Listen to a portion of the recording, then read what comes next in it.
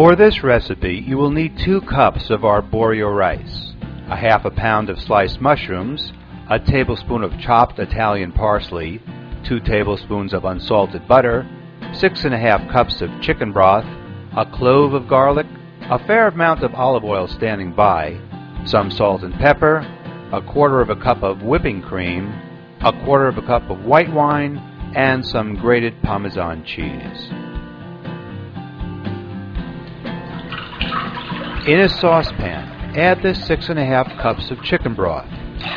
When you've done that, put it onto the stove, and on a medium flame, let it heat up to a simmer.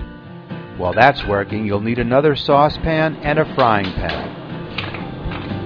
Heat some of the olive oil in the frying pan over medium heat. First, add the garlic. Starting to smell good already. And then add the mushrooms.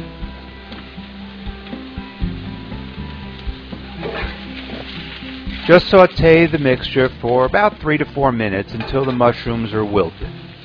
Then lower down the flame so it heats real slowly, and if it starts to get too done, you can just set it aside till we're ready for it.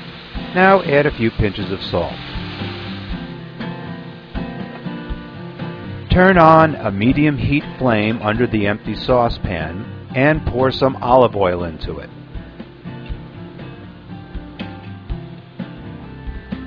Then add about 1/3 of the butter. Stir it all up together and it should begin to sizzle.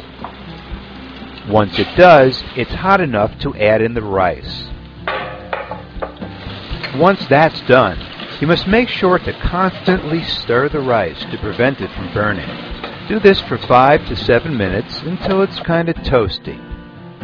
Okay, remember that simmering chicken broth? Well, it's just about time for it to go to work. But first, keep an eye on those mushrooms. Make sure they're not burning. Okay then. Add 1/4 cup of wine to the rice and stir it up a bit. Add some more salt, and then begin to add the broth to the rice, 1 ladle of it at a time.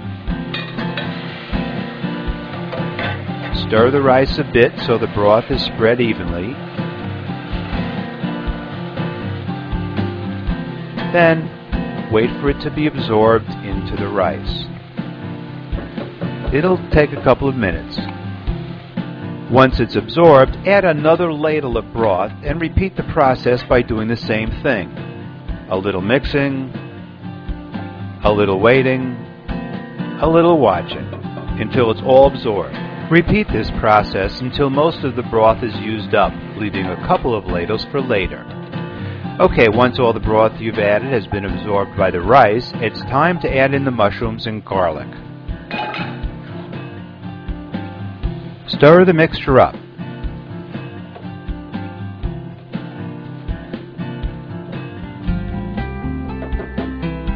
Finally, add 1 last ladle to the blend and stir it again.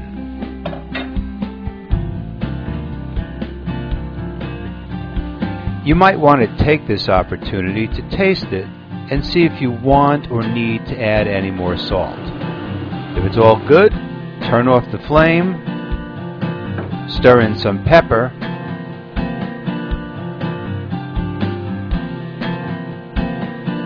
some of the parsley,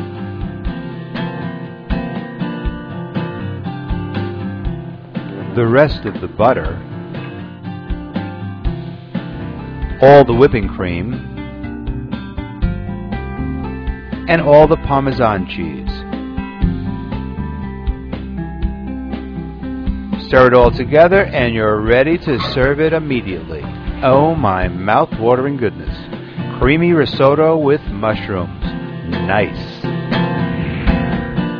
And it's that simple at Simple Foodie.